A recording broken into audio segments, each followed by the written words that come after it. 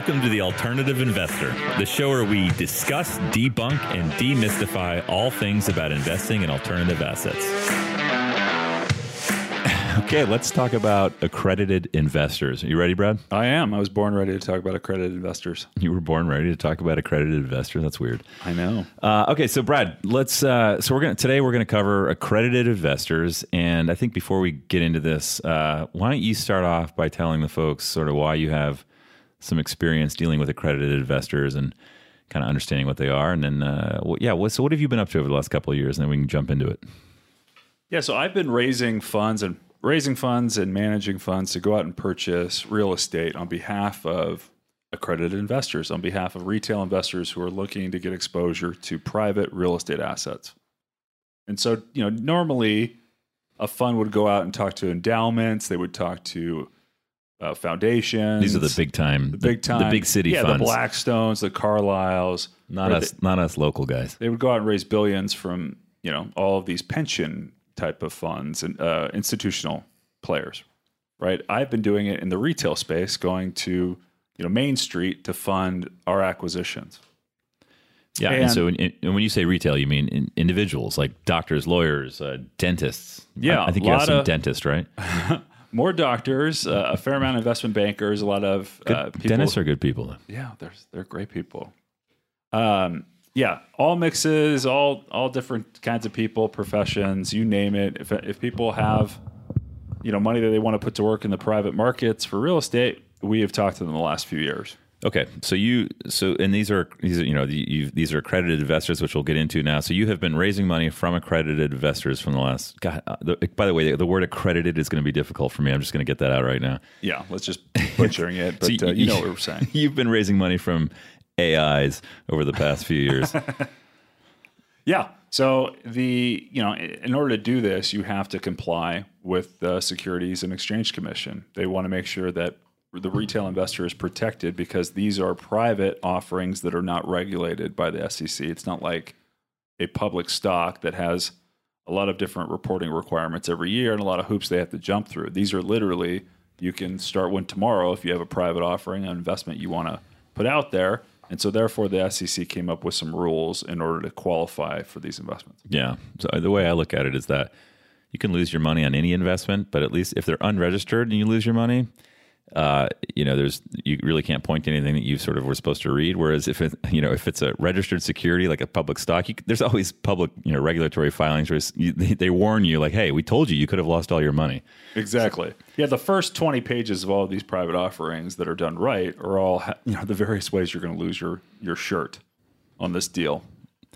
Oh, I see. So so you do have those disclosures even in the private I guess placements. I negated your example, didn't I? Yeah, thanks. You just totally killed my example. Well, so that's interesting. So you do have to have all these disclosures even in a private placement. But that's the point, is that those are for the offerings that are doing it in a compliant way. There's plenty of people who are just, hey, I got this property I want to buy, and will you give me $100,000 to go buy it? And they just do it on the back of a napkin, right? If you're going to do it the right way, yeah, there are those disclosures. Oh, I see. Okay, so then, even though the SEC requires that you only raise capital from accredited investors, you do have to file a bunch of these disclosures or list all the reasons you're going to lose money. Well, just to put a finer point on it, you're not required to put all that risk information. It's just best practice.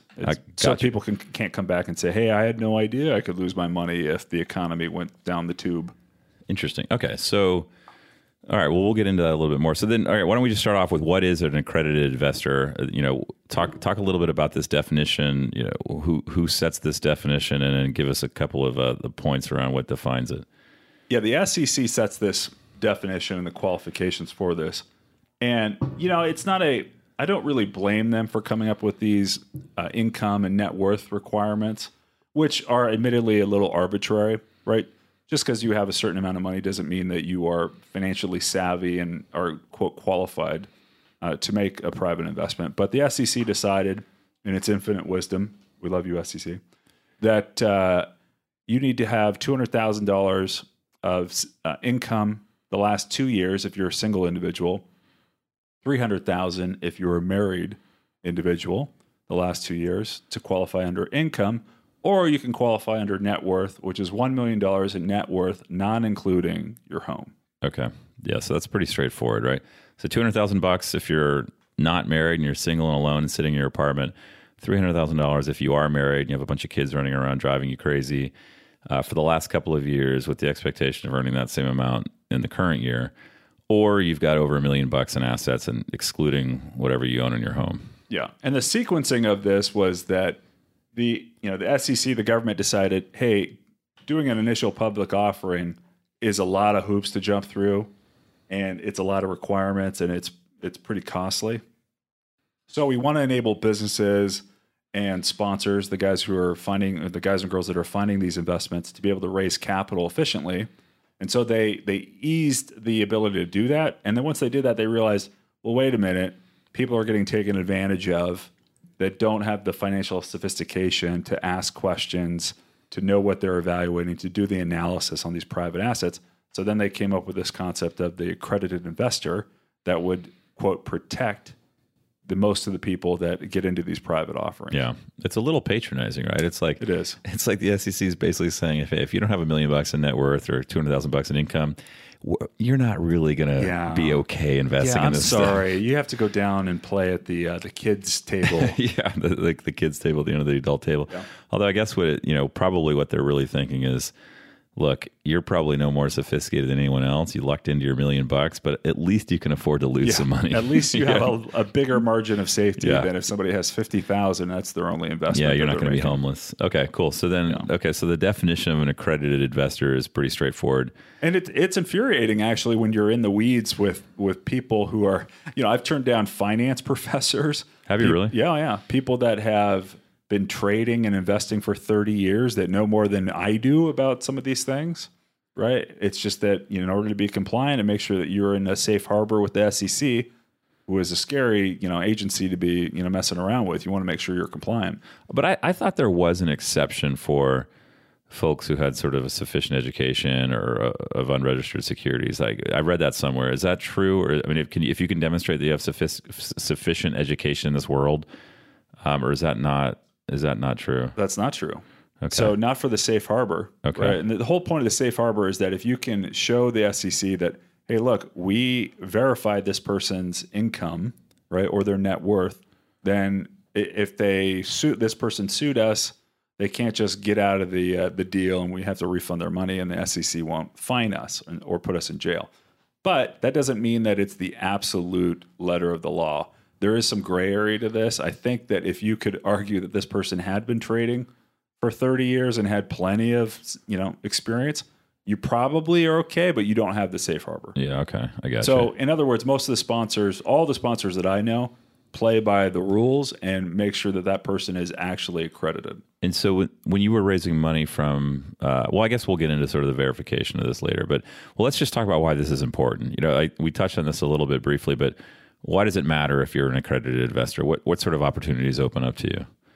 The world of private investing. The whole world. The world of alternative investments. It's like a secret club, right? Yeah. It's like all of a sudden the country club deals you've been missing for years just show up at your door. They just come out of the woodwork. Yeah, no, we're joking, of course. Yeah, people just start calling you like, look, I heard you joined the Accredited Investor Club. Welcome. Here's your badge. Here's your secret handshake. Yeah. No, it is useful because you don't want to limit your opportunities, right? You have plenty, especially now, there are plenty of online companies that are raising money for venture capital, for private equity, for real estate that are available to people that are accredited. The crowdfunding sites. Yeah, the crowdfunding sites. And also, people have varying, may not agree with this, but I'm of the belief that the stock market is not going to be returning the 10% historical average that it has the last, 80, 100 years, right? So, and a lot of people seem to agree with that the returns moving forward could be quite lower in the 4 to 6% range. So you probably want to add private assets, which tend to have higher return possibilities to your portfolio, not only for the diversification, but just to raise your overall return profile. Yeah. So you want to have opportunities to diversify and get into private assets, and this is one way to do that. Well, yeah, and just to underline the point, you cannot invest in private assets like this unless you are an accredited investor, correct? or unless you are the one who finds that company or that real estate piece of property. Okay, so that's a good point, right? So so either you're an accredited investor and you can buy into sort of deals or funds that other folks are running or sponsoring, or if you were going to sponsor that that deal yourself, if you went out and found a company to buy or a real estate project to do, you're exempted and you can actually invest in that yourself. Correct. Okay, but essentially, if you're going to do it passively, right, as a limited partner, you have to be accredited. Gotcha. Okay. So so this is important because essentially the whole world of alternative assets open up to you if you are an accredited investor. And if you're not, you better get out there and find a deal on your own. Okay. So, and how do you become an accredited investor? I mean, is there a test? Is there a process? Do you have to, I guess you can make more money. Yeah, well, that's the obvious way. Who verifies this? Does the SEC come to your house and ask you some questions? No, thankfully. The sponsor, it's on the sponsor's duties, responsibilities to verify that you are accredited if they are doing what's called a 506c offering. Oh, gosh. I know. Here we go. I know. I just mean that if they are advertising or talking about the offering publicly, so if they have a website, you went to some dinner, right? If they are talking about it publicly. Okay, so if they're advertising the investment, then what? They have to verify They have to verify. They can't just take your word for it. And by verify, meaning what? They have to see documents. Okay, so they want to see bank statements. They have to see tax returns. They have to see a credit statement if you're qualifying under net worth, because they want to see liabilities. It's like getting a mortgage or something. An income statement. Okay, but if you're not advertising the deal, if you're just kind of circulating it amongst your friends and family, you don't need to verify this. The sponsor does not need to verify that these are accredited investors. They just have to sort of it's called check the box, and so then the responsibility goes on to the investor. But you're supposed to be truthful in these documents. So there's plenty of people that over the years have been missing out on these opportunities because they're not checking that box. Okay, that makes sense. So if this is a sort of a deal that you're just circulating amongst your friends and family, you can literally just give them a form and be like, "Hey, are you an accredited investor?" And you're like, "Yeah, sure, of course I am." Yeah. Okay. Yeah. Can't you see my box checked right here? Yeah. Versus if you're advertising, so these crowdfunding sites, when you're going to invest in a deal on these crowdfunding sites, do they require you to send in information to verify that you're accredited? Yeah. And so in the first couple offerings that we did, we actually did the verifications ourselves, where I was looking at tax returns and stuff I didn't want to be getting, right? I didn't want to get it in the mail. I didn't want to get it via email. It seemed like very private information, but you had to verify. That's okay. Now it is awkward. So now there are third parties that will do this for us. And the biggest one, I'm going to give a shout out to Jor Law at Verify Investor, who is the company that I've always used. What's the first word? Jor? Jor. His name's Jor Law. What do you have a problem with? How do you spell Jor? that? Jor. Okay, there you go, Jor.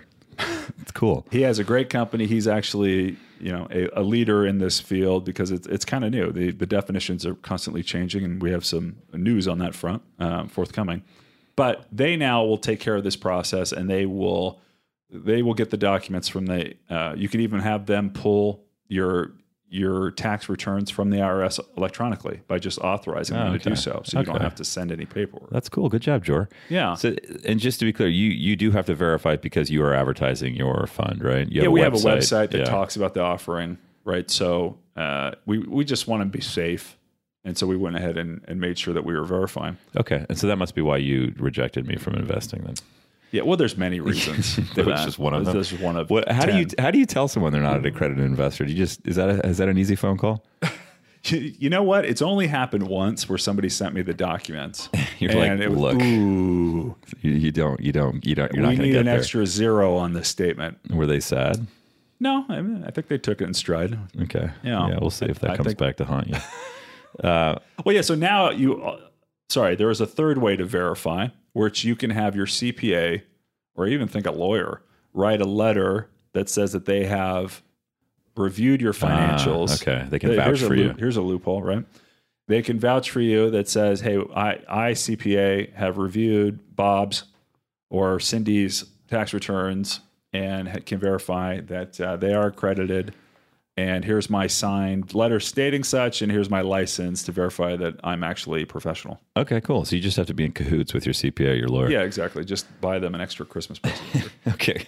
All right. So, and you sort of did some foreshadowing here, which is I really appreciate it. But there is some exciting news on this front, right? This is real time information that's happening. We're here. What are we at the end of mid July 2018 here? Oh, yeah, this is live. We are cutting edge here at the Accredited. What is the latest update on how the government thinks about accredited investors? Hit it. I think they've gotten enough pushback from sponsors like us and from investors that these arbitrary figures are unfair. They are amending the definition of an accredited investor. And right now it's still pending, but they are thinking the language is going to look something like they're going to add an exception for somebody that has either sufficient demonstrable education or job experience to qualify. Right? Okay. So naturally, my next question is, what does that look like? Yeah, exactly. Well, that's the big question mark, and that's what I'm a little concerned with. Like, what does that mean? And it's also going to be verified by the Financial Industry Regulatory Authority, or FINRA. So that could mean a lot of different things, but I think practically, if I had to guess, I think there's going to be some kind of test, right? You take some kind of online test, not something that's big that you got to study for. It's not the SAT. It's probably if you have some basic level of investments, you can probably jump on their website, answer the 20 questions and then print out their certificate. Okay. But that should do the trick. They haven't worked that out yet, though. Essentially, they're just saying, hey, this income thing or this net worth thing is a little arbitrary. We're also going to add this third condition, which is if you just have sufficient knowledge or education experience or something like that. Correct. Okay, that's cool. Well, I feel like that's great. That opens up this world to a lot of folks. It's huge because some of my best friends. Yeah. I don't know what the exact number is, but I want to say that the number of accredited investors in the States out of 330 million or something is sub 10 million. It's probably in the, single digits, millions. And so this, in theory, could 10x that. Blow the doors off. If not a lot higher. Okay. Depending on how many people have this, quote, education or job experience to qualify. Great. And so what's the latest on that? It did pass the House? It passed the House by a vote of 406-4. Squeaker. Barely got through. I wonder, one, who are these four people? Yeah. Two, and what was their problem? Yeah. Two, Do you think they just checked the wrong box? I feel like there's some margin of error, right? They're hungover. They just said the wrong nay instead of yay. They got the wrong bill. They thought this was the, And they probably didn't even bother going back and correcting raised taxes bill. They knew it was going to pass anyway. Yeah. So this is, I can't imagine many bills pass with that kind of percentage. So that means it's highly, highly likely to pass the Senate as well. Okay. So I think this is great news for all retail investors out there, especially the ones that are not already accredited. This is exciting. It is, actually. This is the most exciting news that we've had on this podcast, I would say, up to date. Would you say that? I would tend to agree. Yeah, well, good. Okay, well, thanks for the update, Brad. Maybe we'll do a real-time update again on the next episode so we can just kind of keep a tally on where we are with this vote. Should we live tweet the vote? Yeah, or just put it up on our website. So yeah, folks, stay tuned. We'll have more information on that next week. Anyway, so if you are an accredited investor, congratulations.